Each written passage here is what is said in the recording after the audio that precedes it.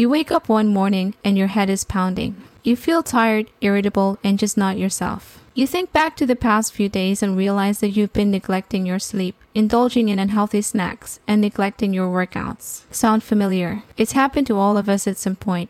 But what if I told you that self-monitoring could be the key to turning this around? It's the way you make me feel so good, feel so good right now. It's the way you make me feel so good.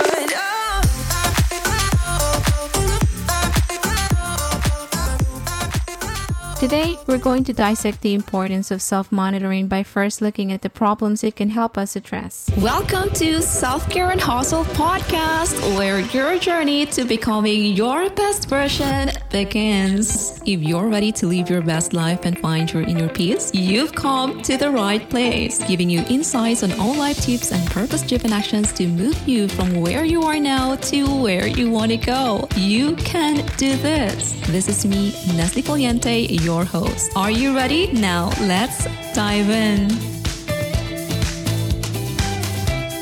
Hey there, lovely listeners. Welcome back to another episode, the podcast where we dive deep into topics that make our lives better, one episode at a time. I'm your host, Nestle, and today we're going to embark on a journey to explore something that's incredibly important in our lives, self-monitoring. Let's start with the most crucial aspect of our lives, health and wellness. We've all been there, right? The moment we realize we've gained a few extra pounds, our energy levels are plummeting, or our stress levels are through the roof. These issues often stem from a lack of self-awareness and self-monitoring. But why does self-monitoring matter here? Well, it's simple. When we pay attention to what we eat, how we move, and how we manage stress, we can make informed choices that lead to better health. Self-monitoring can help us spot those unhealthy patterns and take action before they become major problems. Now, let's talk about something we all desire, financial freedom. Many of us dream of owning our own real estate business, becoming entrepreneurs, and achieving financial independence. But how do we get there? The truth is, it all starts with understanding our spending habits, saving, and investing wisely. Self-monitoring our finances can help us identify areas where we're overspending, saving too little, or missing out on investment opportunities. With this knowledge, we can take steps towards our financial goals. Time is our most precious resource, and we often find ourselves wishing we had more of it.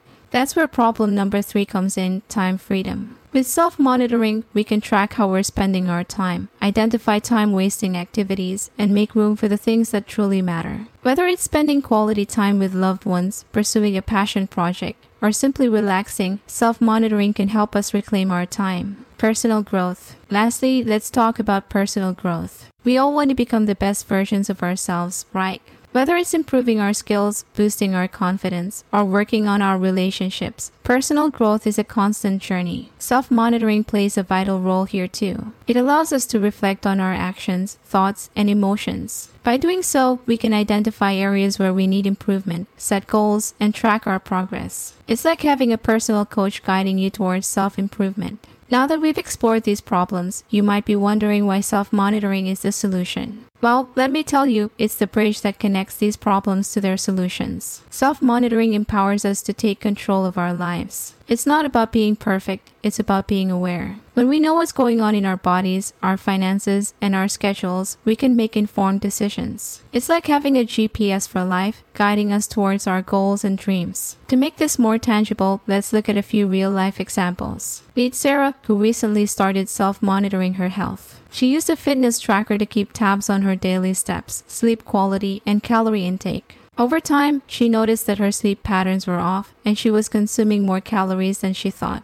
Armed with this information, she adjusted her habits, and within a few months, she felt more energized and shed those extra pounds. Or take Mark, who wanted to achieve financial freedom. He began tracking every expense, from that morning coffee to major purchases. He was shocked to discover that he was spending a significant portion of his income on impulse buys. With self-monitoring, he developed a budget and started investing the extra money wisely. Today, he's well on his way to financial independence. Now, you might be thinking, this all sounds great, but is there any scientific backing to self-monitoring? Absolutely. Research shows that self-monitoring can lead to significant positive changes in our lives. Numerous studies have linked self-monitoring to improved health outcomes, better financial management, and increased productivity. For example, a study published in the Journal of Clinical Psychology found that individuals who regularly self-monitored their behavior, such as food intake or exercise, were more likely to achieve their health and fitness goals. This suggests that self-monitoring can be a powerful tool for transforming our habits. So, my dear listeners, as we wrap up this episode, I want to leave you with an invitation. If you've been intrigued by the idea of self-monitoring and want to learn more about how it can transform your life, hit that subscribe button. We'll be diving deeper into this topic in the coming episodes, sharing practical tips, success stories, and expert insights. Remember, self-monitoring isn't just a concept. It's a path to a better, healthier, and more fulfilling life. Together, we'll embark on this journey of self-discovery and empowerment.